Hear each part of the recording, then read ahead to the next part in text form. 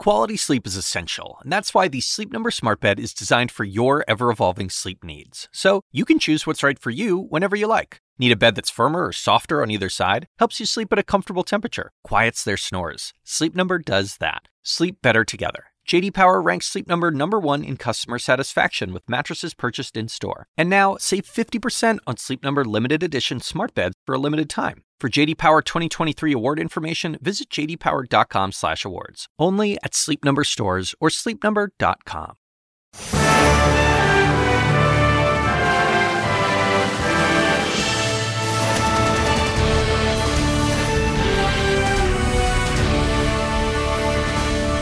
And good evening. Thanks for joining us. I'm here along with CNN chief political correspondent Dana Bash in Miami, site of tonight's third Republican presidential debate that has just wrapped up.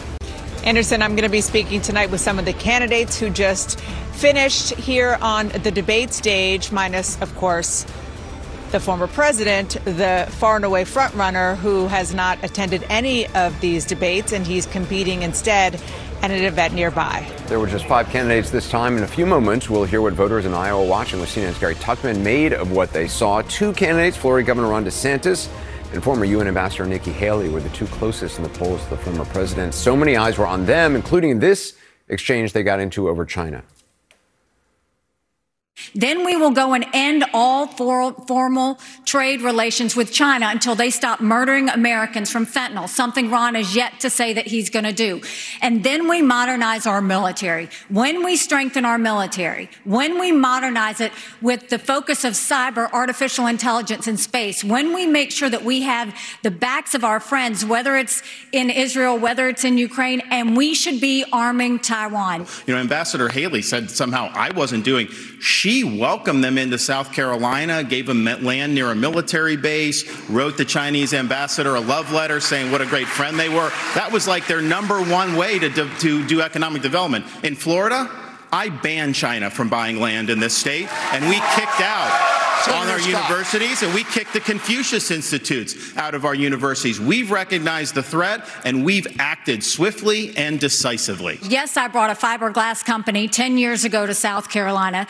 But, Ron, you are the chair of your Economic Development Agency that, as of last week, said Florida is the ideal place for Chinese businesses. Not only that, you have a company that is manufacturer of Chinese military planes. You have it. They are expanding 2 training sites at 2 of your airports now, one which is 12 miles away from a naval base. Then you have another company that's expanding, and they were just invaded by the Department of Homeland Security. So mine was 10 years ago. You gave Yours them was stuff. 6 I months didn't ago. give them anything. What's your story? And I abolished that agency that she's talking about. No, Enterprise Florida, we abolished it. And, of course, we banned China from buying the land. website Not last exactly week. a great check. recruiting pitch if you're banning them from purchasing you land. scrubbed the website So we've stood last up week. With me tonight, CNN senior political analyst Gloria Borger, CNN's Abby Phillip, host of Newsnight, CNN senior political commentator and former Obama senior advisor David Axelrod, who just exhaled loudly at that exchange, and 3 conservative CNN political commentators, Elizabeth Griffin, Scott Jennings, and David Urban. We should quickly mention that David is a consultant for ByteDance, parent company of TikTok, the social network, which came up in the debate. Good night, everybody. I can't believe that. So why did you exhale so loudly? Just enjoying the great pageant of democracy. Anderson. I mean, look, first of all, this debate is sort of odd because it's like the silver medal round. It's like the gold medal winner has already been declared, and this is the silver medal round. And now it's come down really to 2 candidates, Haley and DeSantis, and you get what you get. This, by the way, is being carried out, the same debate on television in Iowa right now.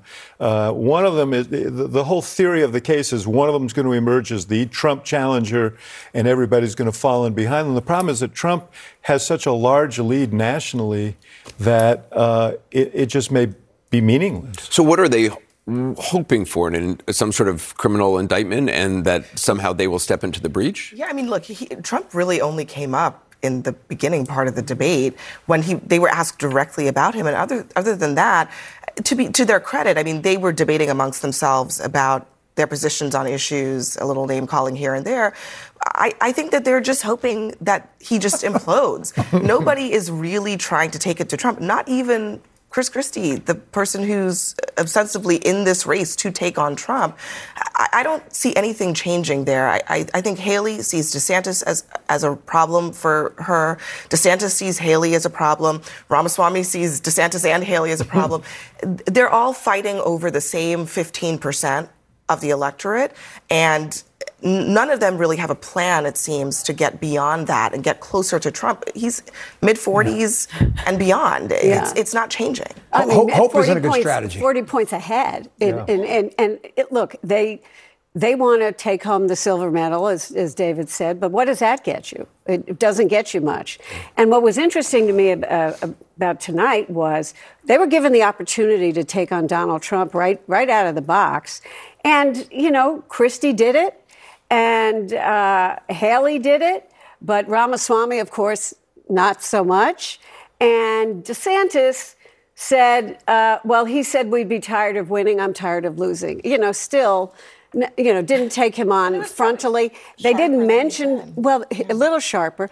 They didn't mention anything about the trial, the former president's testimony this past week, or the indictments. None of that came up. And it's clear that they're just still a little nervous, except for Chris Christie. Yeah, because the underlying premise here, if they attack Donald Trump, whatever percentage they command now will decrease proportionate to their attack on Donald Trump, right? Because they're fighting in Iowa, they're fighting to gain relevance, but the party still wants Donald Trump until the party moves past Donald Trump. As Axe said, this isn't even a silver medal round. This is a JV game, right? This is not even for a medal. But there is a way to do it. I thought tonight was going to be probably the most fire that we'd seen, just because we are 2 months out from Iowa. You have Nikki and DeSantis closing in, and there wasn't a real discussion around the electability issue. Coming off of last night, Republicans on that stage had been raising alarm bells. We lost in 2020, 2018, 2023 with Donald Trump. We continue to lose. Nikki Haley, the best case she has is that she performs head-to-head against Joe Biden better than any candidate on that stage and Donald Trump. That is the message. You don't even have to alienate the voters by going after the policy, the personality, or the indictments, and it wasn't there. The electability argument was thought to be the main way to get at him for so long.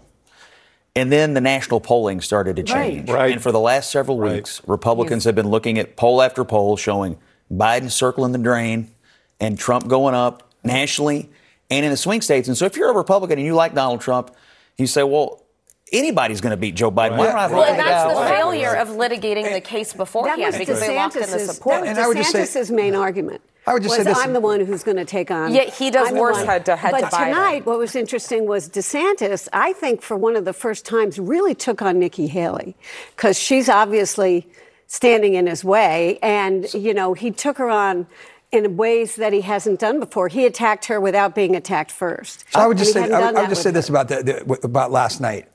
What we saw last night and across America, what we continue to see is Republicans misaligning on the abortion issue, right? And every one of those candidates on that stage is on the losing side of the abortion question. They all want a 6-week ban. So not Tim Scott. Well, no. He laid out a pretty clear challenge to everybody to go to 15 weeks. And he's true. There is popular support for that. I understand that. But my point to Alyssa saying, if that's what this isn't really. They're not really advancing the ball. They're not electable. They're not more electable. Can we just before we jump to abortion, because I think Haley actually had a really strong answer on that. I did too. Just to second something that Scott said, Nikki Haley's principal argument in the first debate was that Trump couldn't win and that she could.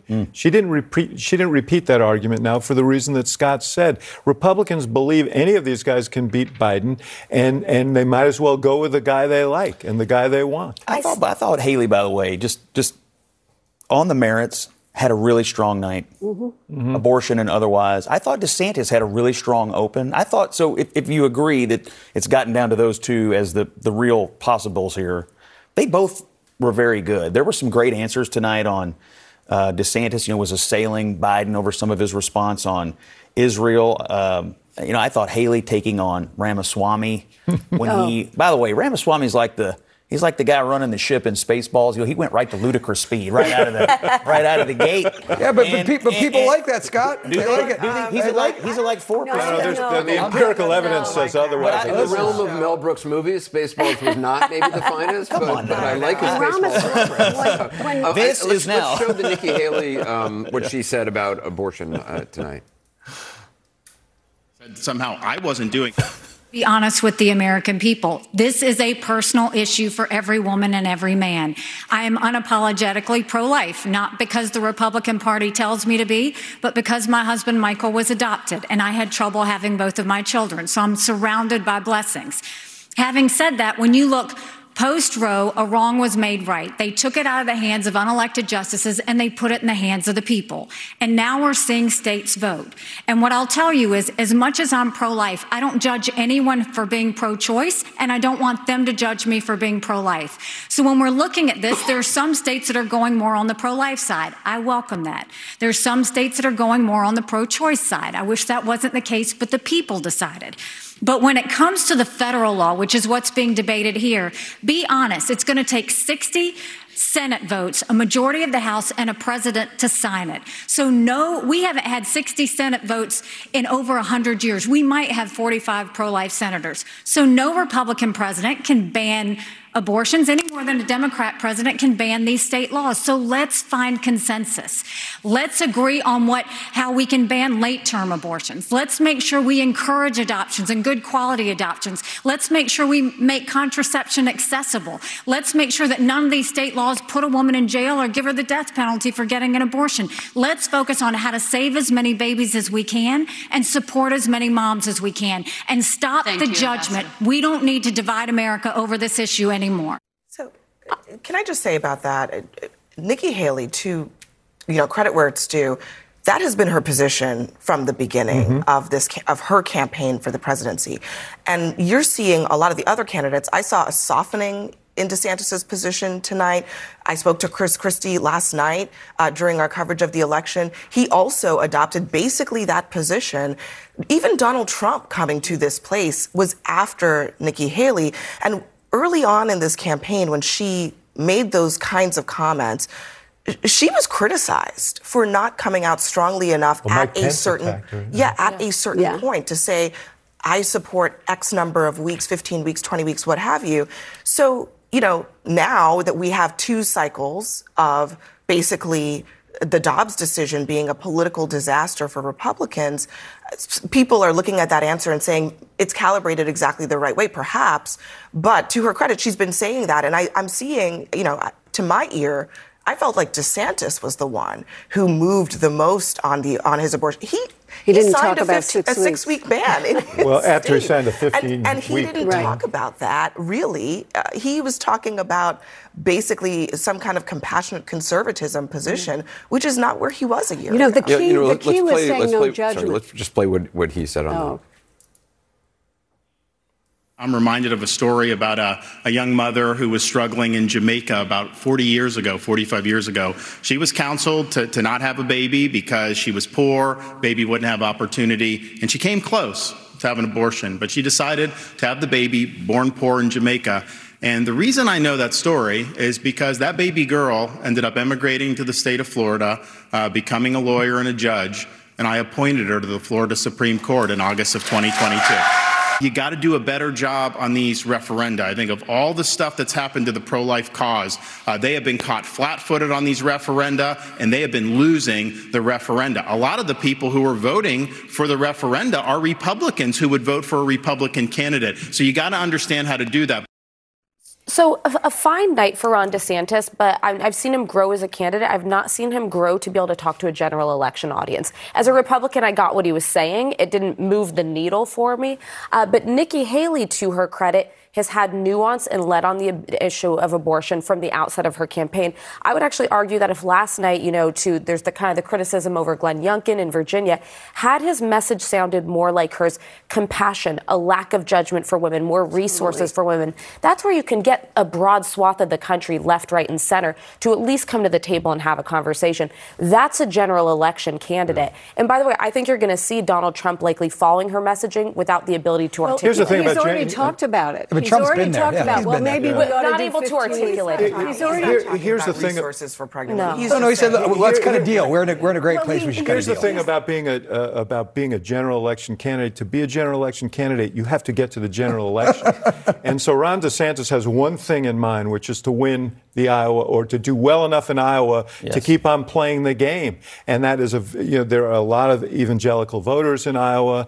This is why he so embraced that 6-week ban in the first place. So she is showing up better in the polls, and she certainly may be the best general election candidate. But it's how do you get from here to there? But I New think Hampshire she may be- understands this is an emotional issue. It's not just Donald Trump saying, let's cut a deal, like it's a real estate deal, like, oh, let's come up with 15 weeks and we'll do. This is an emotional issue, and I think that's what Nikki Haley understands, and that's what Ron DeSantis was trying to do by talking about a personal experience with someone. But when she says, let's not judge people on either side, I think people want to hear that because they understand it's emotional. Mm-hmm. And it's very different from any other issue they're going to discuss.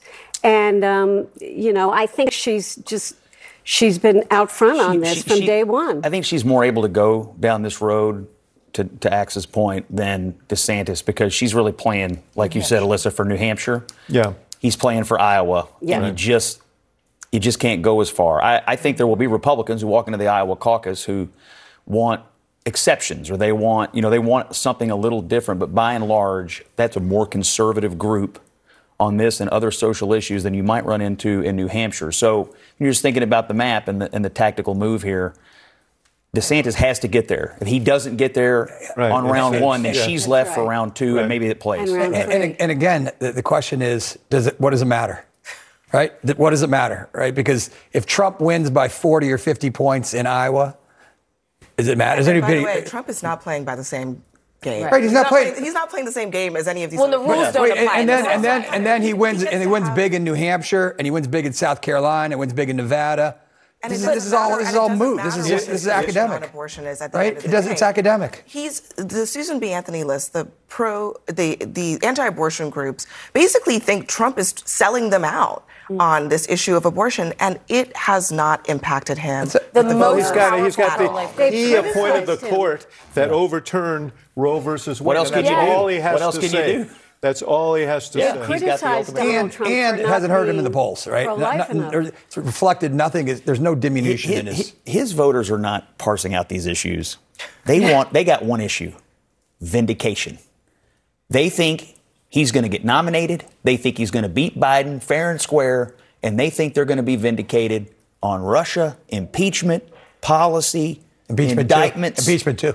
All of it. January 6th. They think they're getting vindication and ultimate, we told you so. They're not sitting here parsing out these individual issues. The only way to get vindication for them is to nominate Trump.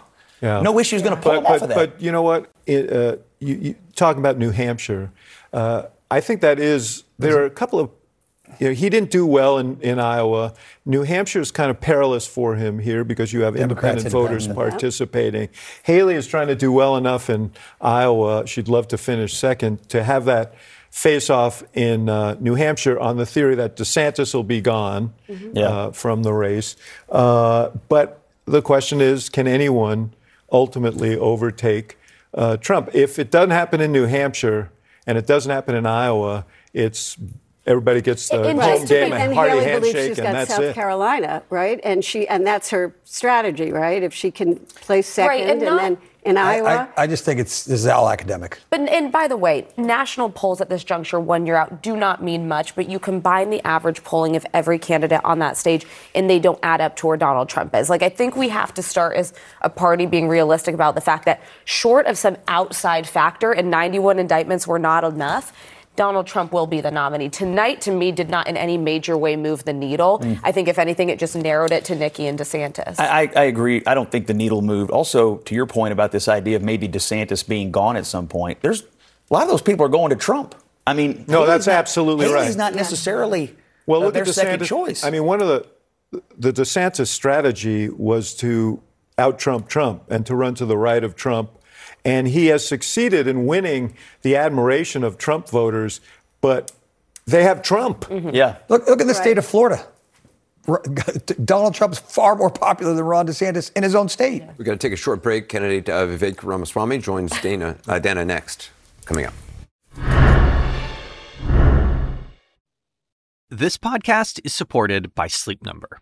Quality sleep is essential. That's why the Sleep Number Smart Bed is designed for your ever-evolving sleep needs, so you can choose what's right for each of you whenever you like. Need a bed that's firmer or softer on either side? Helps you sleep at a comfortable temperature. Quiets their snores? Sleep Number does that. Only Sleep Number Smart Beds let you each choose your ideal comfort and support, your Sleep Number setting. Sleep Number Smart Beds learn how you sleep and provide personalized insights to help you sleep better. All Sleep Number Smart Beds feature cooling, pressure-relieving comfort layers for soothing sleep throughout the night. Temperature-balancing bedding is designed to move heat and moisture away when you're hot.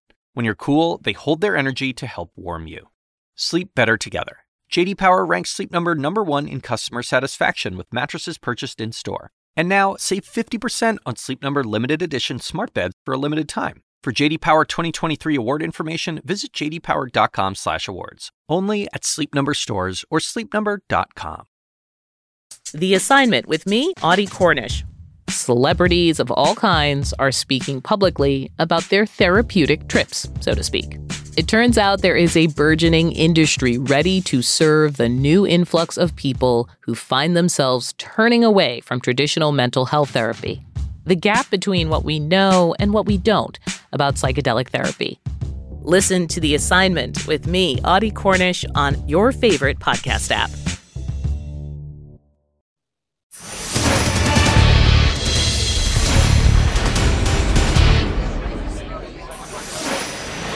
The candidates, as always, had a lot to say at tonight's third Republican debate here in Miami. The question is, how did their words square with the facts? For that, we're joined by our one and only Daniel Dale. So, Daniel, one of the candidates, Vivek Ramaswamy, made a pretty dramatic claim about the Biden family and aid to Ukraine. Let's listen.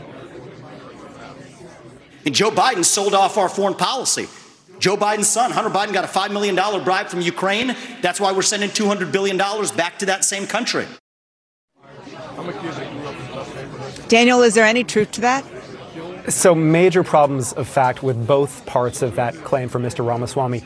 Number one, the claim about a supposed bribe to Hunter Biden is completely uncorroborated. And number two, there is not one iota of evidence, nothing at all, to suggest that U.S. aid to Ukraine, which has been approved by bipartisan majorities, has anything to do with any member of the Biden family. So what do we know about this claim of a bribe? Well, all we know is that in 2020, a confidential FBI source told the Bureau that 4 years prior, he had heard the CEO of a Ukrainian energy company where Hunter Biden sat on the board say that the CEO had given two $5 million payments, one to one Biden and one to another. So a dramatic claim. But that claim from the informant contained no proof whatsoever. And in fact, the FBI report that memorialized the allegation said that this source could not even offer an opinion about the accuracy of the claim. Now, subsequently, the House heard testimony from a Republican witness, Devin Archer, an associate of Hunter Biden, who said that he had never heard anything about such a payment. And he characterized the claim from this Ukrainian CEO as a typical example of this man, Mykola Zlochevsky, exaggerating, embellishing his influence. Now, as to aid to Ukraine, this, again, has been approved by members of both parties. So is Mr. Ramaswamy suggesting here that Republican members of the House and Senate, like Mitch McConnell, is approving aid to Ukraine because of Hunter Biden? It transparently makes no sense. Daniel, thank you so much. Anderson, back to you. All right, Dana, thanks very much. It is interesting, the more people see Vivek Ramaswamy, the less they seem to like him. Is it especially Scott Jennings? I wouldn't say it's surprising, just interesting. Let me tell you, that going after the daughter. Yeah. Terrible idea. And look, I mean, it's like when you become a WWE villain, you know, you have to double down on all the things that cause the crowd to boo, get heat from the crowd. I mean, that's essentially what he's become here. He's not playing for the nomination. He's playing for that role in the Republican Party. That's why he started the debate by assailing the chairwoman of the Republican Party. That's such an inside baseball thing. There's not a voter out there criticizing the moderator. that's going to vote on that. But It's what a heel would do. If you look at social media, conservative Republican social media, Scott, listen, this is a Republican primary. They're all calling for Ron his head on a pike, and so he's reflecting what they saw on social media. You look at there's lots and lots. It's not me. Look it up.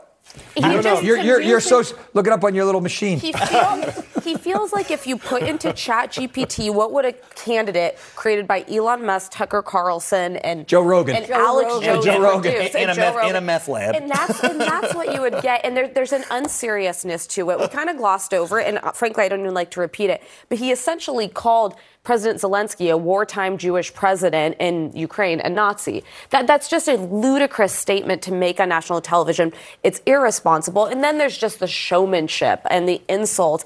His unfavorables are the highest of anyone on that stage, By the way, and it's not surprising. I looked up on my little machine, and what it tells me is that his numbers are in the toilet. So if it's a strategy, it's not working. Let's go back to Dana in Miami. Dana? Thanks, Anderson. I have with me here Senator Tim Scott of South Carolina. Thank you so much for being here. Yes, ma'am. I want to start by something that you said about Iran and what the U.S., if you were president, would do about Iran. I would tell President Biden with great clarity, if you want to stop the 40-plus attacks on military personnel in the Middle East, you have to strike in Iran. If you want to make a difference, you cannot just continue to have strikes in Syria on warehouses. You actually have to cut off the head of the snake, and the head of the snake is Iran and not simply their proxies. In order for us to have a powerful response from America, we have to be in a position of strength. As President of the United States, my foreign policy is simple. You cannot negotiate with evil. You have to destroy it. It's pretty provocative. I mean, the notion of, you're not saying bomb Iran. You are saying strikes. It sounds like you're saying limited strikes, but any strike directly at Iran would no doubt cause a much broader regional war. I actually disagree. I think the fact of the matter is by striking Iran, you de-escalate the situation. You do not escalate the situation. Well, you've had 100 attacks on American military personnel since Joe Biden's taken office, over 40 since October the 17th. What we know without question is appeasement leads to war. It leads to conflict and it leads to chaos. And that's what we're seeing right now in the Middle East. The one thing that we have not tried is to actually strike the head of the snake. We know that Iran sends 90% of the money that Hamas has comes from Iran. We know that the attacks on American personnel has been funded by Iran. We know that the drone attacks funded by Iran. If we are going to deal with the challenges that our men and women in uniform are dealing with in the Middle East, you have to go to Iran. And what specifically would that strike look like?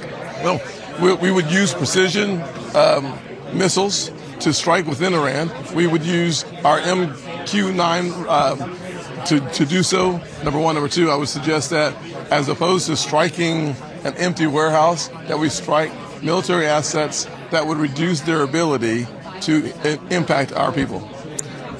Again, I understand what you're saying is that at this point it's kind of a proxy or it's a proxy on Iran's side, not necessarily on America's side, because they are using their assets to hit America. But to go into Iran is a whole different ballgame. Without any question, left and right, we've all conceded the fact that Iran is using proxies to attack U.S. military personnel. If you want to reduce the likelihood of their proxies attacking more military personnel, the most effective way to do that is to strike Iran. Let's talk about the issue of abortion. Yes. And it's very loud in here, so thank you for bearing with us. You were very clear about your position on abortion, which you have been in the past. Towards the end of the debate, Governor DeSantis was pretty tough on conservative activists. He called it the pro-life community. Yes. Saying that the pro-life community was effectively, these are my words, not his words, asleep at the switch. Yep. And that is in part why Republicans and those who are anti-abortion are losing these referenda across the country. Do you agree with that? I don't agree with that whatsoever, number one. Number two, I would say without question, 72% of Americans agree with a 15-week limit. A 15-week limit on the national level would stop what we saw just yesterday Ohio having the ability to have abortion up until the day of birth. What we want in this country is to protect the culture of life. Giving states the ability and the flexibility to have 15 weeks to figure out the issue of life is long enough.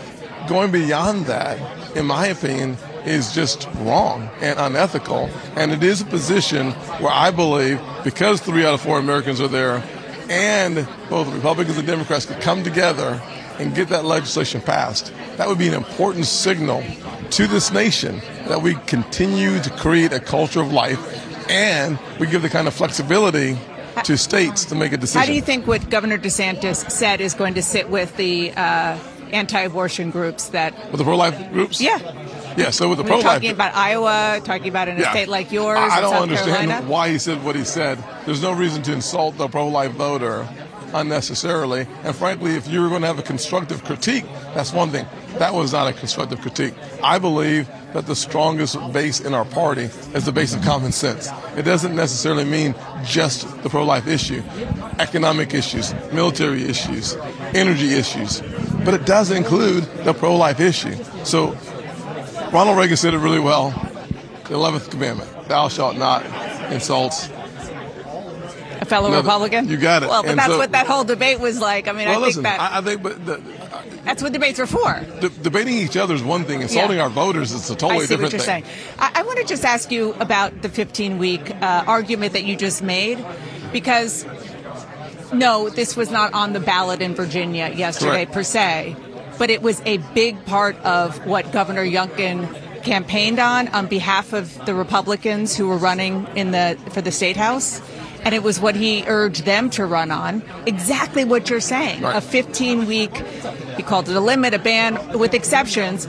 And not only did that not only did he not succeed in turning over the Senate, he actually lost the House. So doesn't that fly in the face of the argument you're making? Not at all. I mean, elections are primarily about more than one issue. You cannot give the Commonwealth's defeat for the Republican governor on the shoulders of the pro-life movement. That's just inconsistent with the reality from my perspective.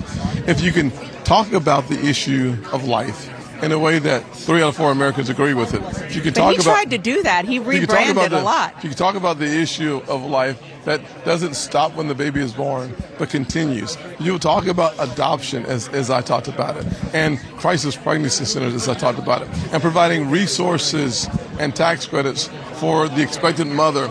You have to make the issue of life holistic. By doing so, I think not only do we keep our voters, but we expand into independent voters. Senator Scott, thank you so much. Yes, ma'am. Appreciate your time. Thank you. Nice to see you. Anderson, back to you. Dana, thanks so much. So what else? We were just, I mean, Scott got the most speaking time tonight. Yeah. David pointed that out during the debate. And if you want to go back to Ramaswamy, who's hard to avoid, the attack dog, what was stunning to me was the amount of vitriol on that stage against one person, particularly from Nikki Haley. She's just had it with him when he talked about her daughter on TikTok, and she said, "You're just scum." Those are tough words. Yeah. You think? But it was a bad move on his part. I mean, he's just becoming the attack dog, and as David pointed out, he's going down and down and down in the polls. And Tim Scott shows when you're a nice guy, you don't go up and up and up in the polls either. But you know what? To that exact point, actually, Dana has Vivek Ramaswamy. Let's go back to Dana. Thank you so much, Mr. Ramaswamy. Thank you so much. We are on the air now. Let's see, where do I even start? Let's start with the way you started at the beginning of the debate. Yeah. You really came out hot on kind of everybody. I'm very frustrated with the losing culture in the Republican Party. Well, you went after, for our viewers who didn't see the debate, you went after the RNC chair, who is hosting you here. You went after the network hosting you here. And pretty much everybody in between. You say you're frustrated, but they're not your opponents. No, but I think that what I am doing in this race is speaking truth 360 degrees. I've been very critical of the Democratic Party. If you listen to my final words on stage, I think that it's important that the Democrat Party be honest about who the nominee is going to be. I think we all quietly acknowledge it's very unlikely to be Joe Biden. Be honest with the people now. But I would say the same to the media. What makes you think that? He's Gavin Newsom. I mean, why is Gavin Newsom flying on a private jet using private funds or California funds to go to China? Joe Biden He's not running. I mean, Gavin Newsom is not running for president in the same way that Ron DeSantis wasn't running for president for years. I don't want to talk about Gavin Newsom, but could you ask that question? He's like the 5th or 7th economy in the world in California. But let's talk about Joe Biden. But what I would say is, to answer your question, because I'm happy to talk about my point about Biden, I just think it's true that Biden is not going to be the nominee. I think that most people in the Democratic Party will quietly acknowledge it. Just say it out loud and you build trust with the people. But what I'm saying is, as a Republican candidate, I can't just call out Democrats and their corruption. I've called out the Hunter Biden corruption from Ukraine and the $5 million bribe, and I will continue to do that. But I'll call it out the Republican Party. There's no evidence to support as well. There's no evidence to support that he was paid a $5 million bribe from Burisma. No. Well, if he was, that's corruption. Did a fact check. Okay. But if he was, I just want you're making an allegation where there's no evidence. There's literally to back that up. Okay. Daniel Dale literally just talked about this on the air. Absolutely, there's a lot of circumstantial evidence and testimonial evidence to suggest it. You have U.S. senators saying they've received information. The investigations are proceeding as we speak, but that is corruption in the Democratic Party that I have called out, and I think it deserves to be called out in the Republican Party as well. There's no evidence. No, I've not admitted there's absolutely evidence. Circumstantial evidence, but well, look, Chuck Grassley. Ask Chuck Grassley for the actual recordings that are actually turned over from Burisma. We have them. Nobody has seen it. But let's. Why haven't they released? And I think whether it's one thing I'll just say is bipartisan point. Whether you're Joe Biden or Nikki Haley, release your tax returns. Be completely open about where you've made your money. The American people deserve to know. I did something early in this campaign that, frankly, people in both parties should be doing. I put out 20 years of tax returns. I understand why people don't do it, but that's the kind of honesty we need in both parties, and so that's what I stand for. When we talked after the last debate in California, you said nobody likes a know-it-all, and you seem to have, at least at that point, made a decision not to. And I'm not a know-it-all. I try not to be. But what I was going to say is to be as aggressive and to come out as hot as you had before, and you just, everybody went, wow. And I know that was the point of what you did. Mm-hmm. But how do you think that's going to get you enough votes to beat Donald Trump? So I've actually made a pretty clear decision on how we're approaching this race, certainly for the remainder of it, and it's been for most of this race to date. I'm not a political horse race analyst. I think a candidate's at their best when they're not calculating how you're building some sort of patchwork path, using effective political slogans to win certain groups, focus grouped or otherwise. We're just not running this campaign that way. I'm unrestrained in speaking what needs to be spoken that the other people are not saying about the Republican Party, about the Democrat Party, about the media. And my bet is that that's going to be the winning political strategy. Because when I travel this country, that's what our base of voters is hungry for. They're sick and tired of the poll-tested platitudes. I'm not somebody who does well with poll-tested platitudes anyway. So we'll go with the truth of where I'm at my best, which is being unvarnished, being unshackled, speaking the truth, not just when it's easy, but when it's hard. And I think that our bet is that'll be the successful approach. One of the arguments that you made was that Nikki Haley is not being sort of consistent because she allows her daughter, who I believe is not a young adult kid, age, yeah. She's an adult, to use TikTok. And she was not very happy with that. Let's listen to what happened. I want to laugh at why Nikki Haley didn't answer your question, which is about looking at families in the eye. In the last debate, she made fun of me for actually joining TikTok while her own daughter was actually using the app for a long time. So you might want to take care of your family first. Leave my daughter out of your voice. Your adult daughter. The next generation of Americans are using it. And that's actually the point. You have her supporters propping her up. That's fine. Here's the truth. You're just the easy scum. answer. She said you're scum at the end. Well, here's what I would say is that the last debate, I think her exact quote was, I feel dumber every time you speak after the TikTok issue, lecturing families across this country about leaving TikTok. It's not a sin to be on TikTok. The dirty little secret is it's a generational divide. Most people, young people who I meet are. And the alerting moment is even if she's going to talk about TikTok sanctimoniously on stage without mentioning that her own adult family members of the next generation are on it, we're not fixing the problem by just retreating and signaling our virtue. To the contrary, the question came up in the context of Hamas, pro-Hamas content spreading across TikTok. You think we're helping that? by actually exiting as opposed to offering an alternative voice. So I think it's a failure of leadership that leaders like Nikki Haley would rather signal their virtue, pick on TikTok, say that, oh, I joined TikTok to reach the next generation of Americans. It reflects a startling lack of self-awareness to know that Republican Party needs to reach young voters. How about the young voter in your own family? And I do think that that's a fair question to ask about the lack of self-awareness. And it's a generational divide. She talks about a new generation of leadership. I think she's on the other side of that. You have very young kids, so Yeah. I recognize that it's different from a grown kid. But why bring up somebody's family member? Isn't that a little bit of a blow below the belt? No, because it's not a sin for a young person to be on TikTok. I think the error is somebody sanctimoniously lecturing the rest of the country about the perils of it while actually failing to set an example of leadership a little closer to home. And I think that gets to the core point. We as a Republican Party are not going to win by going back into our shell and hiding from the next generation. We have to show up and engage with the next generation. That's the point I was making, and I stand by it. And I think that this is part of my problem with the older generation of Republicans. They say, well, TikTok has some vague bad things with China, failing to recognize even American-owned companies handing over their user data to China and say our answer is to retreat. When people in their own communities, schools, families, young people are using it, and we're doing them a disservice by not showing up and actually engaging with them. So that's where I land on that. Vivek Ramaswamy, thank you so much. Thank you. Appreciate it. I appreciate it. Thank you. And we're going to have another quick break ahead of us. Up next, the political rally that the former president is leading here in Florida. Republican presidential candidates, most of them were here.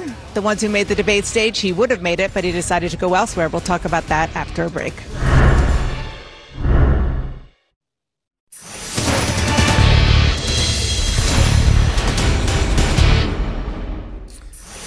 As we just mentioned, rather than appear at tonight's debate, the former president, a leading candidate for the Republican presidential race, decided to throw a political rally just up the road from where his challengers were gathered. Joining us now is Kristen Holmes. So what happened at the rally? Yeah, Anderson, look, this rally was meant to court Hispanic voters. This is a voting bloc that Trump's team feels like there is a lot of opportunity in. We know that Trump saw significant gains with Hispanic voters between 2016 and 2020, and they do believe that they can grow before 2024. And Donald Trump, in his effort to appeal to Hispanic voters, and particularly Cuban voters, likened the criminal charges and trials against him to political persecution. Just like the Cuban regime, the Biden regime is trying to put their political opponents in jail, shutting down free speech, taking bribes and kickbacks to enrich themselves and their very spoiled children.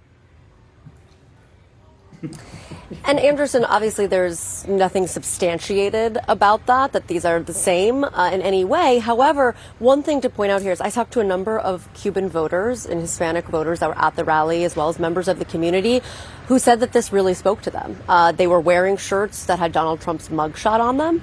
They had shirts that said "Never Surrender." They said that what was happening in America reminded them of what happened in Cuba. I think that we need to point that out because clearly this message is resonating with at least some people, and there were thousands of people at this rally. The other thing I do want to point out that happened at this counter-programming event was Arkansas Governor Sarah Huckabee Sanders did endorse Trump. Important to note here because, of course, it's happening the same week that Kim Reynolds, Iowa governor, endorsed Ron DeSantis. And which of the Republican candidates, if any, is the Trump campaign keeping a closer eye on? You know, Anderson, I think they're keeping a very close eye still on Ron DeSantis. I think even though they project full confidence, there is still concern, particularly about Iowa. That can be a wild card. They also have their eyes on Nikki Haley. They know that she is having a moment. They have seen the poll numbers as well. Now, when you talk to them on the record, in private, in public, they really do have a level of confidence in the polls, but their eyes are still on, again, Ron DeSantis, Nikki Haley in particular, and it's really about Iowa specifically. Just this idea that there could be a wild card, the idea of the caucuses not being a primary, that people can be convinced. They're just not 100%. Particularly, Trump lost Iowa in 2016, so they're watching that very closely. All right, Kristen Holmes, thanks so much. Back with our panel. You wanted to talk about Vivek Ramaswamy. He always wants to talk about Vivek. He always wants to talk about Vivek Ramaswamy. I'm going to talk about TikTok, so hush. Now, look, this whole attacking Haley on this TikTok on the daughter, terrible idea. But the idea of saying she was sanctimonious or hypocritical, he joined TikTok on September the 14th. 5 days before he announced that, he was at a town hall meeting in Iowa telling all the Iowans there that it's like digital fentanyl and how China was using it to infiltrate the United States. 5 days later, he gets a call from some YouTuber influencer or whatever, Jake Paul, and now he's on TikTok, and now he's assailing Nikki Haley and stupidly attacking her daughter.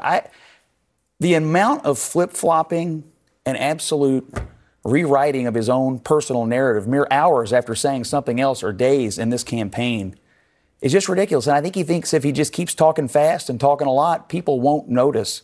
But the reality is they have, because he is plummeting and Haley is rising. And I just think this whole line of attack on her tonight is wrong, and it's going to backfire. What I was going to say a little earlier when Gloria was talking about this is, in some ways, the Ramaswamy thing is not super consequential, except that it has made Nikki Haley look like a fighter. Yes. And that has been really beneficial to her on the last 3 debates.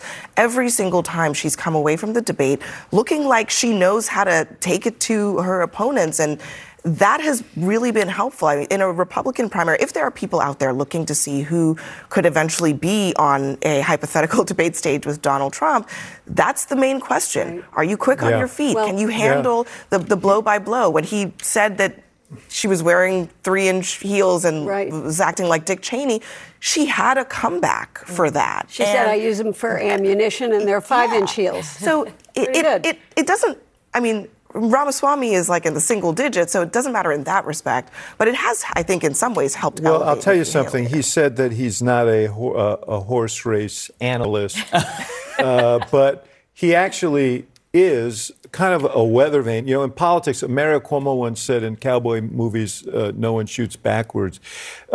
He was going after her for a reason. He knows that she's the one who's moving up. I mean, one of the things you look for in these debates is who's taking the most incoming. And the person who's taking the most incoming is the person who's moving. And she took a lot of incoming. But she looked good as a result of it, and he looked terrible. So it backfired on him. I mean, he didn't only criticize her daughter. He didn't really criticize her daughter. He criticized her motherhood. Mm-hmm. Pay attention to what's going on at home. And I think that's what really touched a nerve. Yeah, he was after all the Republican women tonight. He was after Haley, unshunned, by the way. He was after Ronna. He was after Ronna right out of the gate. And then Kristen Welker. In our interview with Dana, you know, he's here the Republican culture of losing under Ronna. Well, who appointed Ronna? Donald Trump. Right. Who was the president during all these election cycles? Donald Trump. But he didn't have the courage to say that. So he's up after Ronna, but he has nothing for the guy who appointed her and then backed her for her current term? But I do think Vivek is sort of this creation of the Donald Trump MAGA era where you are going to see these mini versions of Trump.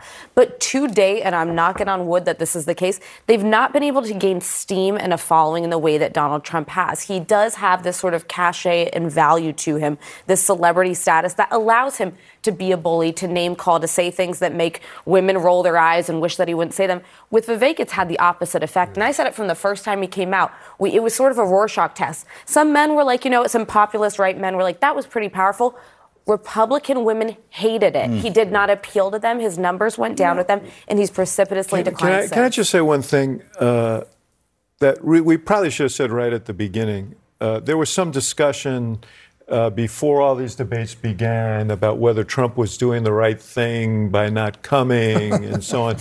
I mean, that has turned out to be a brilliant strategic move because he rightly knew that, first of all, if he were there, then there would be a much larger audience. Secondly, he would draw all the fire. And he knew if he wasn't there, there would be smaller audiences and they'd spend their time going after each other. And that's exactly what And they didn't go after him. Yeah, but you know what? It's going to be a real rude awakening, I think, for this country when Donald Trump really is front and center. He will be on some kind of stage. But what he is going to talk about is so different from what was discussed for 2 hours on this debate stage.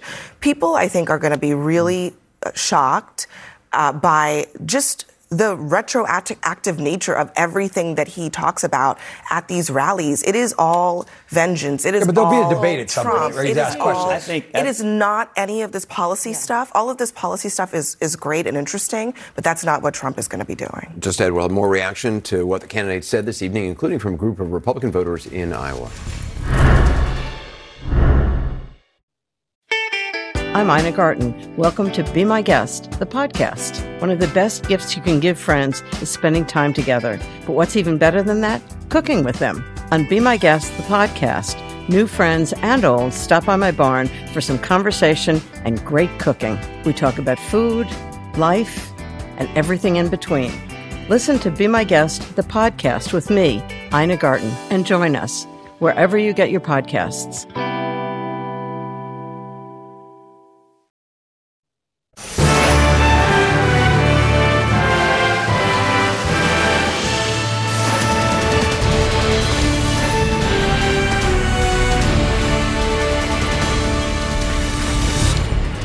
It is just about 11 p.m. here in New York and in Miami, where the third Republican presidential debate is now in the books. 5 candidates this time, Nikki Haley and Ron DeSantis, the two leading contenders to Donald Trump, getting the most attention. Vivek Ramaswamy again tonight made his presence known. That's one way of saying it. Who watched the first two debates? Voters in Iowa were watching the debates this time. First, more of the action from the debate stage tonight. Governor Ron DeSantis having this to say about the former president for not taking part. Now, if you look where we are now, it's a lot different than we were in 2016. And Donald Trump's a lot different guy than he was in 2016. He owes it to you to be on this stage and explain why he should get another chance. He should explain why he didn't have Mexico pay for the border wall. He should explain why he racked up so much debt. He should explain why he didn't drain the swamp. And he said Republicans were going to get tired of winning. Well, we saw last night, I'm sick of Republicans losing. Let's go now to CNN's Gary Tuchman, who watched this debate as he has for all three with voters in Nevada, Iowa. Gary? Anderson, we're just 68 days away from the first in the nation Iowa caucuses. And because of that, we've come to Iowa for all three of the debates to talk to loyal Republicans about the debates. And these are some of those loyal Republicans. This is Nevada, Iowa. This is the county seat of Story County, right in the middle of the state of Iowa. And we have come here each of the debates to see what's changed or what hasn't changed after each of these debates. So I'm going to ask you who you think did best in this debate. But first, I want to ask you just a one-sentence headline. If you were going home and telling someone about this debate, what would you say in one sentence? What would your headline be in a newspaper? I like this debate much more than the first two, and I'd love to see the differences enunciated between the candidates this time. Calm, controlled, and informative. Character accounts over name calling, and 4 out of 5 of people on the stage I could see being in the White House. Foreign policy takes center stage. Unlike the Democrats, the topics were sane, reasonable, and had reasonable consideration. Second row. Not really a debate, more of just a structured discussion. GOP stands in solidarity and in support of Israel. A much more civil debate tonight. Trump won another one. Because he wasn't there. That's right. Up there? I appreciate Ramaswamy bringing up nuclear as a medium for America's energy dominance. Yes? They all mentioned the need for a larger U.S. Navy fleet.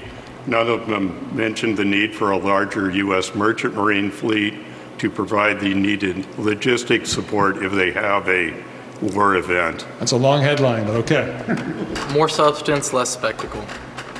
Third time's a charm. All right, third time's a charm. So we're going to talk about the 3 times. The first time we were here, most of you said that Ramaswamy won, quote unquote, won the debate. The second debate, most of you said DeSantis did. Haley came in second both times. So my question is, who do you think, quote unquote again, won the debate? It's not scientific, but we've been with you 3 times now. I'm going to do an alphabetical order. Who thinks Christie won the debate? That's 0. Who thinks DeSantis won the debate? 1, 2, 3, 4. Who thinks Haley won the debate? 1, 2, 3, 4, 5, 6. Who thinks Ramaswamy won the debate? 1, 2, 3. Who thinks Scott won the debate? So Nikki Haley, who's come in second for the first 2 debates among this crowd in Story County has come in first this time. Who picked Haley again? Raise your hand. Let me ask you, why do you think she won? I think she was attacked by people, and that means that they fear her, and I think she's strong, and she reacted appropriately, and she's not a pushover. Brett Barker, he's the mayor here of Nevada. Why do you think she won? I think with foreign policy being center stage, it really plays into her strengths, and they spent a lot of time on that topic, and we saw her go toe-to-toe with tyrants at the UN, and you can see her doing that as president. Jeff, who did you pick? Nikki Haley. And why do you think she won? Same reason. With all that's going on in the world, foreign policy is forefront in everybody's mind. Being a UN ambassador, she's got the most experience of all of them, and I think that it played into her strengths. Who picked DeSantis? Why do you think DeSantis won? Well, unlike the other candidates, he's aside from Scott, he actually holds office right now, and that office is in the executive branch. So everybody else says what they would do or what they did 10 years ago. DeSantis says what he's doing now and what he's going to be doing once he changes that position. Who picked Ramaswamy? Okay. Why do you think Ramaswamy won? And by the way, I think you were referring to Ramaswamy when you said 4 out of 5 people are qualified to be president? That's correct. Okay. Why do you differ from him? I think he wasn't afraid to speak his mind, and I felt like everybody else was kind of in sync with each other and didn't really vary as much as he did, and he just wasn't afraid to go against the grain. Okay, now 13 people here. 12 of you voted for Donald Trump in the 2020 election. This gentleman in the upper left used to be a Democrat. He just changed his registration to Republican, so he didn't vote for Trump. Didn't vote for Biden, though, either, right? That is correct. Who'd you vote for 4 years ago? I voted for Andrew Yang. Okay, you voted for Yang. So all of you, 12 of the 13 voted for Trump. How many of you are ready to vote for Donald Trump right now in the caucuses? How many of you will caucus for Trump? Just 2. So 12 of you voted for Donald Trump for president, but only 2 of you are ready to caucus for him. Why is that? Who wants to speak about that? Why aren't you ready to support Trump?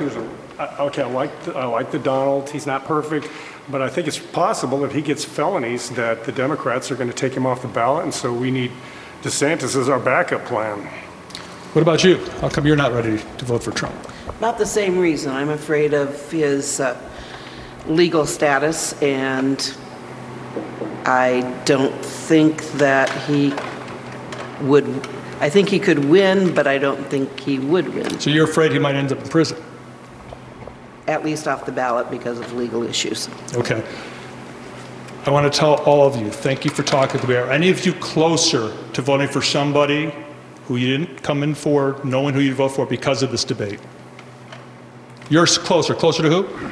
Well, I was a big fan of Mike Pence, and obviously that changed. But so you were close to voting for Haley now? I am, yeah. And you?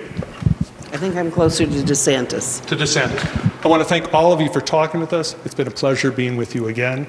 Anderson, the winner today, in this group at least, Nikki Haley, that is the story in Story County, Iowa. Yeah. Back to you. It's great to hear from the same folks each night. It's really thank them. Thank you very much, Gary.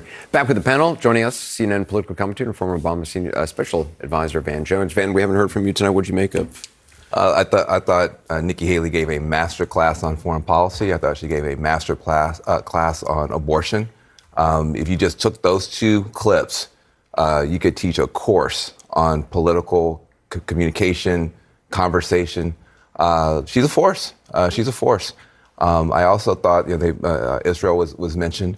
I thought the Republican Party took advantage of some of the disarray in the Democratic Party and stuck up for Jewish kids who are scared to leave their dorm rooms and all that kind of stuff, and came very, very forcefully saying that Jewish kids shouldn't be scared to leave their dorm rooms in this country. And I thought that was an important development in the conversation overall. I think that, and listening to the focus group, they saw Nikki Haley as a fighter.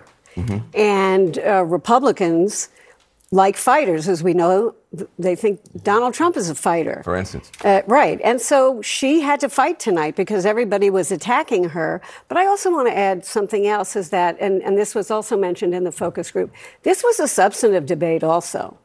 And, Haley and Christie were talking about raising the retirement age, which Donald Trump has said, he'd never do that. They're talking about foreign policy, Ukraine, Israel, and so I think the focus group kind of appreciated that. Van, I think wanted to hear them on the issues. I think you're calling out the debate and conversation on Israel and anti-Semitism is right on. Haley actually mentioned the things that are going on college campuses in her opening statement, which I thought was smart.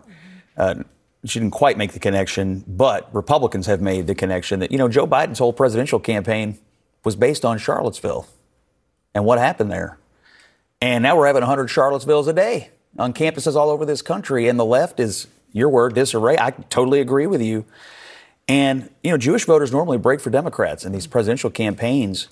I think these Republicans got it right tonight. And I think the Republican Party has a chance here to be on the correct side of this morally and politically. And you heard that from all the candidates. Haley kind of got the ball rolling, but I was pleased to see the solidarity on that stage in support of Israel. Let's actually play that sound from Nikki Haley. What makes me so angry is not only do you have the kids barricaded in the library, they've said they were going to shoot up the kosher dining hall. You've got kids' dorm rooms who are being set on fire because they have something related to Israel on their doors. No person should ever feel in danger like this. And this is what I would say about our college presidents, is if the KKK were doing this, every college president would be up in arms. This is no different. You should treat it exactly the same. Anti-Semitism is just as awful as racism, and we've got to make sure they're protected. And for everybody that's protesting on these college campuses in favor of Hamas, let me remind you something. Hamas said death to Israel and death to America. They hate and would kill you too. Just a masterclass of an answer there. And she brings a knowledge and she brings a sobriety to the way that she is able to handle world events. I think what we've seen in recent weeks, even since, frankly, the last debate, has a sobering effect on the conversation tonight, at least for the serious characters on the stage, whether it's the war in Israel, developments in Ukraine, and then, of course, just what we're seeing domestically with the massive rise of anti-Semitism as well as Islamophobia. And I think that what she emerged as somebody who she's not going to need to get up to speed. As UN ambassador, as a governor, as somebody who's served, she knows how to address these issues on day one. The other thing, to Gloria's point, that I think made her, to me, the winner of the night is, in this hypothetical situation that we may ever see Donald Trump and another Republican on a debate stage, Nikki Haley would be the best prepared to actually take him on. She can be bullied, but she can clap back at somebody. She's got a strength to her that I don't think we've really seen in any of the other candidates. And Alyssa, but what did the polling say last night? The CNN polling, what had Trump, the projection, is Trump capable of standing up and being a good world leader? I mean, surprisingly, I think you comment on this, right? Yeah. The polling was very strong for Americans think Trump is a very strong leader internationally and perceived as such. So while she comes out swinging there, it may not make that much of a difference against Donald Trump on a one-on-one. Can I say one other thing I think that I thought was interesting? The focus on fentanyl. I spend a lot of time in the middle of the country, purple states, red counties. It's a pain point out there. And I think the Republican Party, now, their approach is sort of like have a trade war with China over it and a shooting war with Mexico over it. So I think some of the policy prescriptions are a little bit bizarre. But there's real pain out there on that point. There are too many funerals. I lost one of my closest friends to a fentanyl overdose. It's devastating. You never get over it because it just doesn't make sense. Somebody is here today and they are gone tomorrow. And I've got a kid in college. Luckily, as best I can tell, he's a pretty good kid.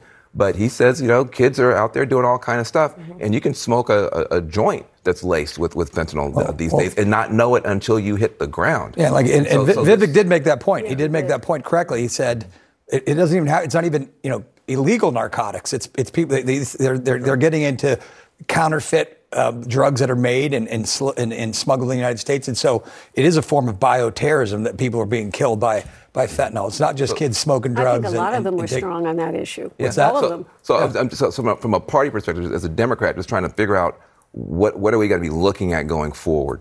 It seems to me that some of these issues that they touched on, they were in agreement on, so therefore we don't have to debate them. I think Democrats should be paying close attention. I do think it's very important. We can disagree about what's going on in terms of foreign policy and what the Israeli government is doing. We can disagree about stuff over there. we can't disagree about stuff here. We can't have hate here. We can't have people afraid here. We can't have Jewish parents afraid to drop their kids off at the JCC here. And so, and if you let that become a partisan divide, I think that's very, very dumb on the part of Democrats. It should not be hard for Democrats to stand up to hate here. Yeah. And that's I think an important takeaway. I feel very personally about this issue for a lot of reasons. So I think that, I'm horrified by what we've seen. Yeah. But it is important, that we do attack hate in every form. And this, we had the not to touch on Iran, but the TikTok discussion before. What's going on social media right now is really alarming, and it's not designed to. It's not a righteous attempt to contain people's anger. It's meant to inflame it. Yeah. And so, when you say, and I know what you mean, I know you're genuine when you say, I'm glad to see Republicans on that side, but I hope we don't just view this as a tactical advantage and that we recognize that hate is on the march and in a lot of different forms. Against Muslims, against Jews, against everybody. Well, I don't view it just as a tactical advantage. I believe in the old Abraham Lincoln phrase, right makes might in this case. And I think if the Republicans are right on this and condemning the anti-Semitism and the absolute explosion of hate against Jewish people and Israel that we're seeing in cities and on college campuses all over this country, I think that's where most Americans are. Right. And I think the left is tied up in knots over this because of what they see out of the young progressive base in the Democratic Party. They don't know what to do with it. They're attacking Joe Biden. I know. The DSAs, If I could add to that, because I know we were all quick to call out when we did see a rise in far-right extremism, even neo-Nazism, Donald Trump, sitting down with an individual whose name I don't even want to echo. That element does exist on the far right.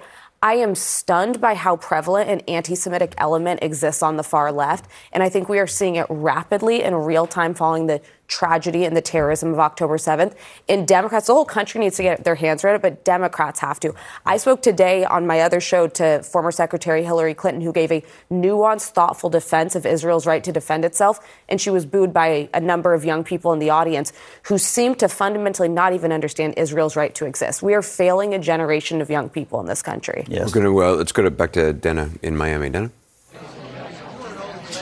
Well, Anderson, as you and the panel there were discussing before the break, Vivek Ramaswamy tonight called out Republican National Committee Chair Ronna McDaniel on the party's bad electoral performance over the years. Quoting him now, he said, "We've become a party of losers. At the end of the day, since Ronna McDaniel took over as chairwoman of the RNC in 2017, we have lost 2018, 2020, 2022, no red wave. That never came." He said, "We got trounced last night in 2023, and I think we have to have accountability in our party." Again, that was Vivek Ramaswamy earlier tonight. I spoke with Ronna McDaniel about it just a few moments ago.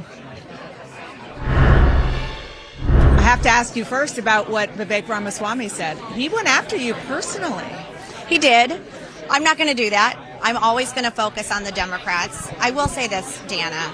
This Republican on Republican infighting, I'm not running for president, so I'm not in this primary, isn't helping our party. We lost races in 2022 because of vitriol within our party. We need every Republican and then some to win elections. And the Republican voters want to hear us talk about the border, fentanyl, Israel, our kids, crime, inflation, and they want to see us take on Joe Biden. I understand that, but he was criticizing you personally, but he was also criticizing the notion of having a debate with somebody other than a conservative media outlet. I stand by our choice to go with a non-conservative media outlet. I think NBC did a great job. Hugh Hewitt and Salem Radio, a conservative outlet, was part of that. But I'll also say this, 42% of our country is independent. We're not going to win elections if we sit in an echo chamber of Republican media and don't talk to other voters about these issues. Tonight, people, maybe for the first time watching NBC, heard that 75,000 people died of fentanyl last year. Maybe they learned things about our party that they hadn't heard and took a look at one of our candidates and said, maybe I'm going to vote for them. That's what we have to do as a party. And if you can't take a tough question, then you probably shouldn't be running for president. have to ask you about what happened yesterday. Yes. You won in Mississippi, but had a tough loss in Kentucky. Virginia lost both houses of the state legislature in a night where Republicans thought maybe you would sweep. And of course, in Ohio, lost the measure that allowed for abortion to happen as part of the Constitution. Yeah, I mean, the RNC is a federal committee, so we're House, Senate, presidential, so we're not as involved in state races. I totally get that. I'll give you a feel what I think. And Dana, you've heard me say this on your show. Many of the candidates in those races were being pummeled with advertising, lying about their stance on abortion, and they did not respond. And if you do not respond, a lie becomes the truth.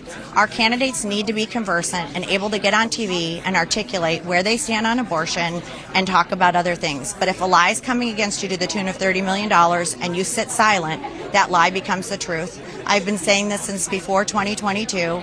Many of the consultants in our party are saying, don't talk about it, ignore it. If you watch the Virginia ads, it was abortion, abortion by the Democrats, crime from the Republicans. And we're going to need to talk about this issue because women across this country care about this issue. I know this because I'm a suburban woman. What was interesting about Virginia was that the governor, Glenn Youngkin, tried to do what you're describing right now. Talk about it in a way that he thought would be more reasonable for suburban women, having limits on abortion but not an outright ban. And it didn't work. But there wasn't a lot of TV on that. If you look at the numbers, you've got to put a lot of money behind your message to let the voters know where you stand. If I were running, I would say, listen, the Democrats are going to try and define me. Let me tell you where I stand. I'm pro-life, but I do think we should have common sense limitations when a baby feels pain. And we should talk about that as a country. Where do the Democrats stand? What is their exception? When is their point that they won't have an abortion? Gender selection, 9 month. We need to have this conversation. But let me tell you it from me instead of from the Democrats. That did not happen in many of these races. Define yourself before the Democrats define you. You need money to do that. And you need money to do that. Money was not an issue in Virginia. So then what happened? It's a choice as to how you advertise. And I am saying this as a suburban woman, one of the few in leadership in our party that's been saying this for 2 years. We have to address this issue, and you can't just ignore it and think you can run crime ads and ignore this issue. One last question. The person not here is the one polling far and ahead away from anybody else who is on the debate stage. Do you have any indication that he will show up at any of the debates that you put on? I don't. President Trump, as the former president, is leading very, very well in the polls. And he feels like he shouldn't have to come debate, and that's part of his strategy. But I know he will debate the Democrat, Joe Biden, if he's the nominee. He's open to debates. He's never been afraid of debates, but that's part of what his strategy has been through this primary process. Thank you, Ron. Thank appreciate you. it. Thanks for having me, Dana. Thank you. And up next, Daniel Dale is back with another fact check on the candidates, namely, and to the point of Anderson's conversation with the panel a moment ago, Governor DeSantis accusing President Biden of being soft on anti-Semitism.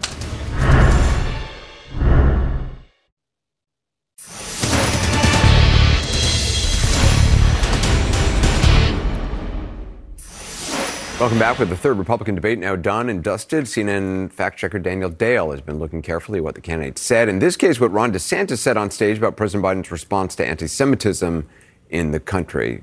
Daniel, here's what Governor DeSantis said. And what is Biden doing? Not only is he not helping the Jewish students who are being persecuted, he is launching an initiative to combat so-called Islamophobia. No, it's the anti-Semitism that's spiraling out of control. Right. So what are the facts on that remark? Anderson, this claim is highly misleading in a couple of ways. Number one, let's note the governor's use of the phrase so-called Islamophobia.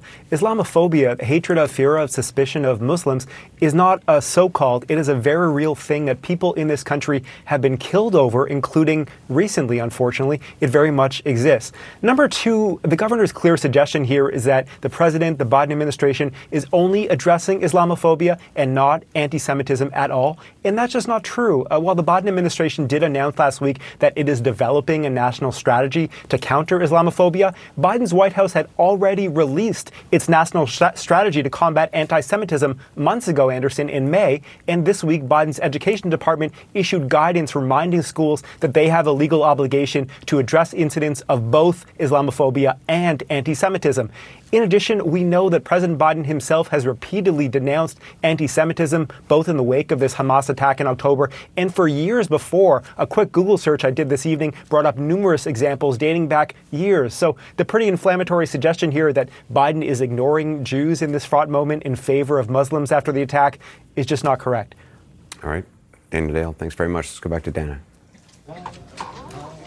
Thanks, Anderson. Joining me now here in the spin room is CNN Chief National Affairs Correspondent Jeff Zeleny, who has spent a lot of time on the campaign trail with these candidates. What was your takeaway? Look, I think the takeaway is that you can really feel the urgency in the arguments of the candidates. I don't know that anything particularly happened tonight that is going to suddenly cause an awakening with an Iowa or New Hampshire voter that, boy, I'm going to go with this person. But you can sort of see the race contracting. 5 candidates on stage. By the time the next debate happens, probably even fewer. So this really is narrowing. This is considerably different than the race in 2015-16. Mm-hmm. It is narrowing. But the biggest takeaways are that Nikki Haley and Ron DeSantis are still in each other's way to be the leading alternative to Donald Trump. And I think they each had some moments tonight. I'm not sure the voters are following specifically the ins and outs of the China debate. It seemed a little bit in the weeds here. But I do think some things that may linger are the abortion discussion. You know, we were talking about it before I interviewed Tim Scott about what happened with Ron DeSantis towards the end of the debate, where he was talking about the fact that Republicans, well, people who are against abortion rights have lost in referenda all over the country, 7 of them now, in a very big way. And he blamed what he called the pro-life movement. Tim Scott, in Tim Scott's way, pushed back on that a bit. Do you think that's going to maybe hurt DeSantis in Iowa? It'll be interesting to see how this is sort of distilled, because obviously Tim Scott is going after the evangelical vote, as is Ron DeSantis. And there's a pretty big forum in it's next week, actually, the week before Thanksgiving in Iowa. The Iowa Family Leader, which is a very influential evangelical group, is having all the candidates in. So we'll see if that sort of echoes and resonates. It might. But the bottom line, I think also the position that Nikki Haley has, looking for a consensus. You heard the applause in the audience for that. So she's been able to walk this line on abortion.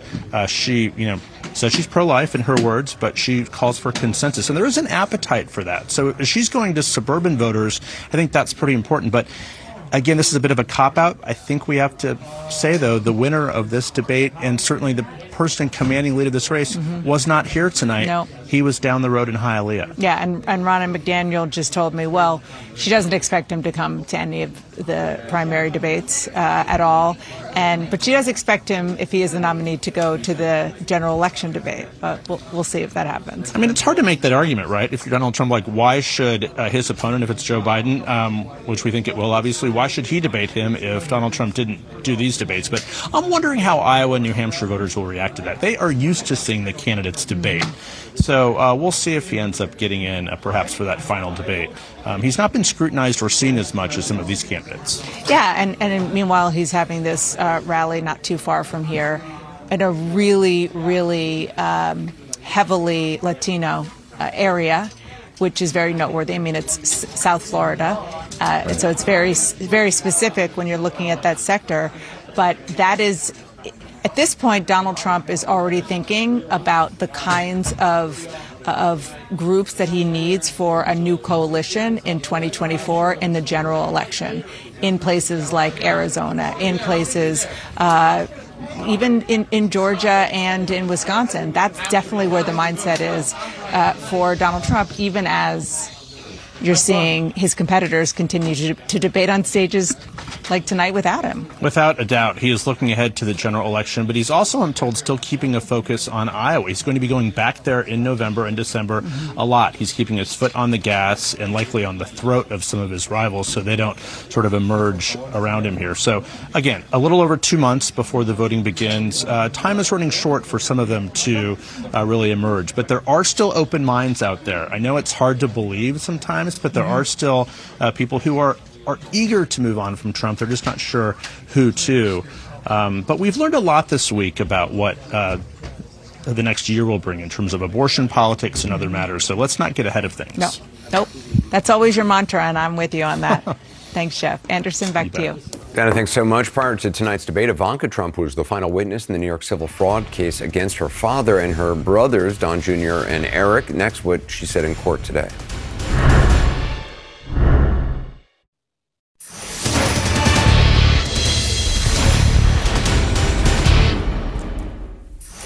Just before the debate and the former president's rally this evening, the final member of his family testified in a New York courtroom. We'll talk more about the effect his larger legal troubles might have on the race in a moment. In her testimony today, Ivanka Trump distanced herself from the financial documents at the center of a civil fraud case that once counted her as a defendant. The state attorney general has now rested a case that could potentially upend the business empire that forms a cornerstone of the former president's identity. Kara Scannell was at court today, has more on Ivanka Trump's testimony. Anderson, one thing that was noticeable was Ivanka Trump's demeanor. She was composed, she was polite. That was in stark contrast to her father's testimony on Monday, where he was combative. Now, the focus of the Attorney General's questioning to her had to do with her involvement in a couple of loans. She was involved in the loan for Doral, the golf course in Miami, as well as the old post office building in Washington, D.C. The questions that she was faced with involved references to emails where she has seen that they had passed the financial statements on to the bank in order to get these loans. So she was asked questions about that because the allegation in this case is that these statements were fraudulent and that the Trump Organization received better interest rates on those loans. So Ivanka Trump acknowledged that she was involved in these discussions at a high level, but she said she didn't really get herself involved in the nitty-gritty details of the loan specifics, including a personal guarantee that her father had given on the loans. Now, also, she was questioned about specifically the old post office building. That was a deal that she was heavily involved in negotiating, and there was evidence shown today, a document indicating that the federal government had called out that the Trump Organization had deviated from accounting rules on the financial statements. Now, she was asked about that and whether it came up during a meeting that she attended in Washington, D.C. with her father over this deal, and asked if those financial statement irregularities came up. She testified that she didn't recall them coming up, and she said that the focus of that meeting was about her vision. She was also asked about her apartment that she has in Manhattan on Park Avenue, and she had a purchase option to buy that apartment for $8.5 million. Now, she was shown evidence that the former president had put on his financial statements that same apartment could be sold and was worth $20 million. It's about twice as much. She was asked about that, and she testified that she had no knowledge of her father's financial statements, had no idea what went into or out of them. Another consistent line, similar to what her brothers Don Jr. and Eric Trump had previously testified to, that they were not involved in the financial statements at the center of this case. Now, after her testimony concluded, the New York Attorney General's office rested their case. Here's what the New York Attorney General said outside of court. At the end of the day, this case is about fraudulent statements of financial condition that she benefited from. She was enriched. And clearly, you cannot distance yourself from that fact. The documents do not lie. The numbers do not lie. Trump's team is expected to present their defense beginning on Monday. They've signaled they're going to call back possibly Donald Jr. and Eric Trump, as well as some bankers who would testify that they were not misled by these financial statements. They say their defense could go until the middle of next month. Anderson? Kara Scannell, thanks so much. Back to the panel. We heard two of the people in Gary Tuchman's Iowa vote group say they were worried about Trump's legal entanglement. Do you think it's going to be a factor?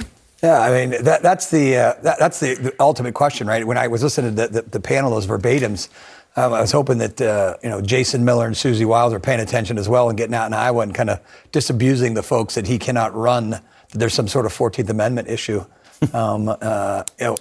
because he can run, right? But these people clearly are concerned that he can't. And you heard somebody say, one of the gentlemen said, well, Well, I like DeSantis as a backup, right? And so that's the kind of the theory of the case, that we're going to be there as a backup. And, Hemingway once said, how do you go bankrupt slowly then all at once? And then that's their theory, I think, is that, this kind of momentum will build against Trump, and then it'll collapse, and they'll be there to kind of take over. Maybe it's real, maybe it's not, but I know that's what Nikki Haley and Ron DeSantis are counting on. Go ahead. 6% of primary voters in the New York Times poll who were pro-Trump said they could conceivably change their minds if he were convicted in any of these cases. And I think that's kind of a large number to think about. And I think it is of some concern as you hear these people in this focus group tonight. And I think it's going to be a question of whether he really is convicted by a jury. You heard that guy said if he gets convicted. Maybe not so much by a judge here, but by a jury. You know what? I saw that number, and I think it's a really valid point. But how many times have we said he'll never get away with that? And you know exactly what's going to happen, because if the conviction comes, it's going to come in this trial in New York, and he's going to say, That's when we were young and naive. Exactly. Black judge. That's when we were wearing ties on the air. He's going to depict it. You heard what was said earlier about what he said at this rally in Florida. This is like Cuba. This is a political prosecution like there's in Cuba. Whatever you think about Donald Trump, and I've got plenty of thoughts about Donald Trump, what you cannot deny is this feral genius he has for branding and for spinning and framing his situation. I mean, the fact that 60 to 70% of Republicans believe the last election was stolen in some way, despite all the evidence to the contrary, the fact that so many believe these prosecutions are politically motivated speaks to his ability to do that. So I believe that number, but I just when the reality hits, I want to see how that goes. The reality is also that the court calendar makes it incredibly unlikely that in the most important cases, those would even be rectified ahead of the election. Just with an appeals process, the DOJ documents case, that could get punted into the year after the election. So the likelihood, that number did stand out to me of the 6%. What's the Jack Smith case? But I likely don't think that we'll see that before the election. But even so, what stood out to me in that focus group was the just general confusion from voters. Will he not be on the ballot if he's indicted? That's what I said. I hope the campaign's paying attention. That would be a glaring sign to me. What they didn't say is, I would be so disappointed in him if he were convicted of trying to overturn a free and fair election that I couldn't possibly vote for him. That's not what they were saying. They were saying they were worried about technical glitches. If he couldn't be on the ballot, we need somebody else. But these are valid concerns we've seen borne out in other polls about, a lot of Republicans say if he is convicted of a felony, I will not vote for him in a general election. That's what they say. And that's where I think there's a fair number that won't. And it doesn't take that many. These races are close.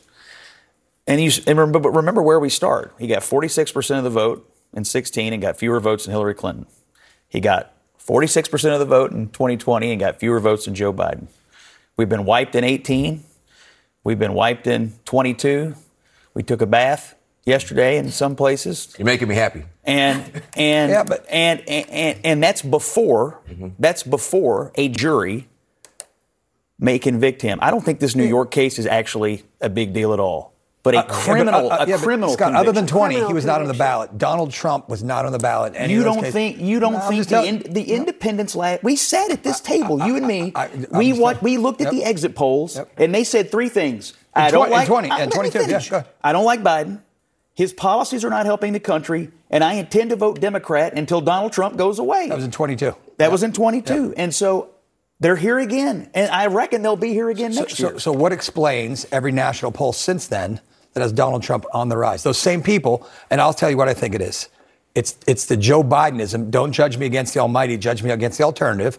If people are looking at Donald Trump and saying, he's pretty bad, I think that way, but boy, Biden-Harris is so much worse. So I think it's that Donald Someone's Trump pivoted. has largely been off the campaign trail in a way that he's nationally in front of us. He's in front of us in the courtroom. I think when it starts to look more like a general election and you're reminded what Biden's message is, what he's telling people, and what Donald Trump is, and what a lot of the second term looks like when he's talking more about throwing General Milley in jail than he is about dealing with the border, that's when I think those numbers might start to slip. Donald Trump's biggest asset that he could have is if he shuts up, doesn't say crazy things. That's when his numbers tick up. That's the one that Abby Phillip made earlier, which is once, if he gets on the campaign trail and people are start to pay attention and the stuff he's saying, people will see what a second term for him would look like. But he gets the same. Have been saying that he gets the same amount. He gets the same percentage every time he's on a ballot. But those people are not going anywhere. But it's not. The question is it enough? One time it was, and one time it wasn't. Well, that's where the third-party candidates may factor into this race. I mean, he has a high floor and a low ceiling. Right. But if the ceiling is lowered because there are multiple candidates in the race, I think it becomes a different issue. It also is an issue of how he's covered. He hasn't been on the air, as Abby was saying earlier, and you were saying, Alyssa, that we're not taking his speech tonight in Florida. Some networks might, but we're not covering every rally like he used to be covered. Right now, he's not on Twitter or X. He's on Truth. He's on Truth. But where is he expanding? As we said. So they're not being exposed to him the way they were. No, but new people are being exposed to him who like that, who like the message. Right? We just saw in this poll. African American men, Hispanics, right? He's growing in different parts of the pie. I mean, I think that something's happening out there right now because, exactly as you're saying, he's not being seen giving speeches. He's being seen as a martyr in court. And I think that's starting to create some sympathies in strange places. You saw the polling data that shows black men split 50-50, Trump Biden. So right now, his strategy is paying off. I'm a victim. I'm a martyr. He's picking up. I think when he does start talking about the stuff that you're talking about and speaking about what he's going to do as president, some of the stuff may change. But right now, his legal strategy is working for him politically. It is. Good news, because he's going to be in court a lot. Everybody, thank you for joining us this evening. Just ahead, analysis of what the candidates had to say about Israel's war against Hamas.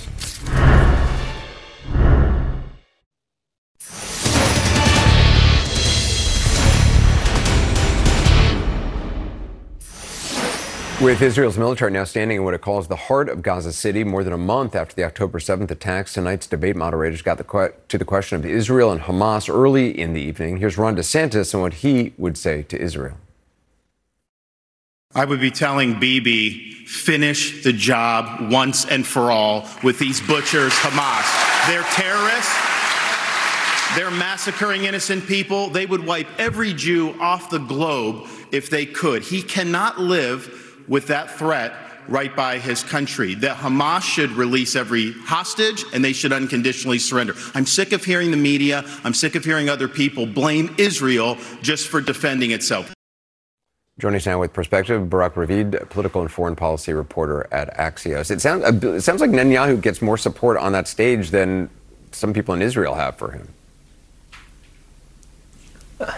Yeah, I think that's completely true, Anderson. But when you're a candidate in a primary, you can really say whatever you want. You have no responsibility, and especially when you're a candidate that we have to be honest. All of the 5 people we saw on stage today are not really going to be the Republican nominee for the presidential race. So, they can say whatever they want. How important is the outcome of the U.S. presidential race to Israel's war against Hamas? Well, this is going to be a long war, even if it's not going to look the way it looks right now. So I think that whoever is going to be in the White House in January 2025 is going to be very important to what's going on the ground in Israel, especially because there will be a day after. And at least the Israeli government doesn't have a plan at the moment.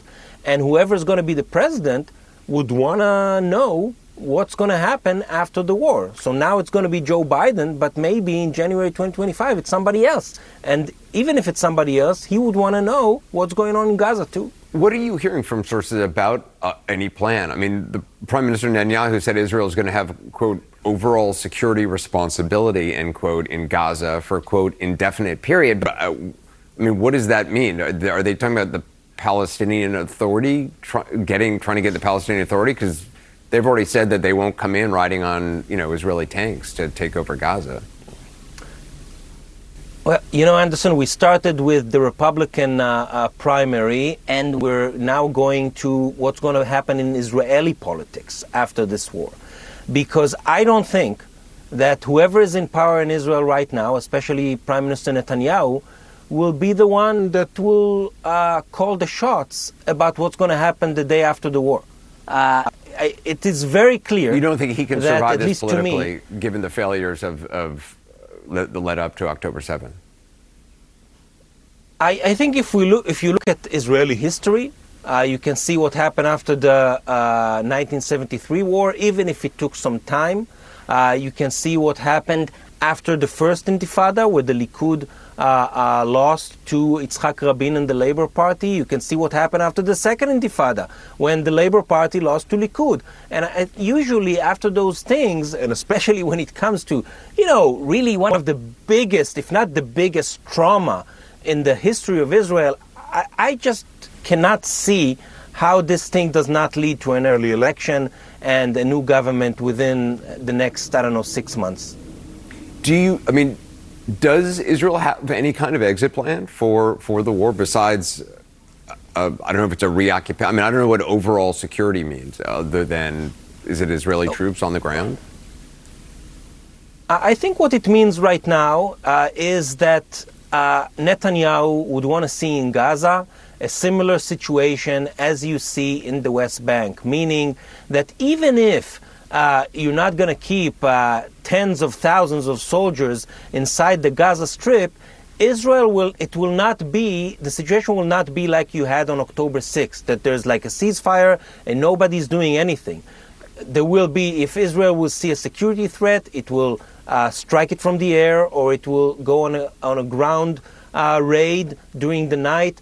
Again, the same way as you see in the West Bank in recent years. And the total defeat of Hamas, can that be measured? There's a lot of people who can kind of just fade into the civilian population, no? Yeah, but I think that it's when Netanyahu says the destruction of Hamas, I think it means first Hamas's military capability to threat Israeli towns and villages on the border and with rocket fire to other parts of Israel. I think that's the number one thing. Second thing is Hamas's leadership, that I think that the Israeli military and the Israeli leadership wants to see those people dead after this war. So I think that those two things are pretty measurable.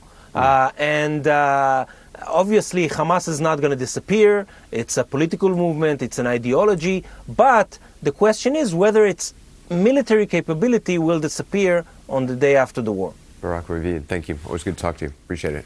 News continues here on CNN Next. When you work next level. And when you play next level. And when it's time to sleep, Sleep Number smart beds are designed to embrace your uniqueness, providing you with high-quality sleep every night. Sleep next level. J.D. Power ranks Sleep Number #1 in customer satisfaction with mattresses purchased in-store. And now, the Queen Sleep Number C4 smart bed is only $1,599. Save $300 for a limited time, only at Sleep Number stores or sleepnumber.com. Prices higher in Alaska and Hawaii. Quality sleep is essential, and that's why the Sleep Number smart bed is designed for your ever-evolving sleep needs. So you can choose what's right for you whenever you like. Need a bed that's firmer or softer on either side? Helps you sleep at a comfortable temperature. Quiets their snores. Sleep Number does that. Sleep better together. J.D. Power ranks Sleep Number #1 in customer satisfaction with mattresses purchased in-store. And now, save 50% on Sleep Number limited edition smart beds for a limited time. For J.D. Power 2023 award information, visit jdpower.com/awards. Only at Sleep Number stores or sleepnumber.com.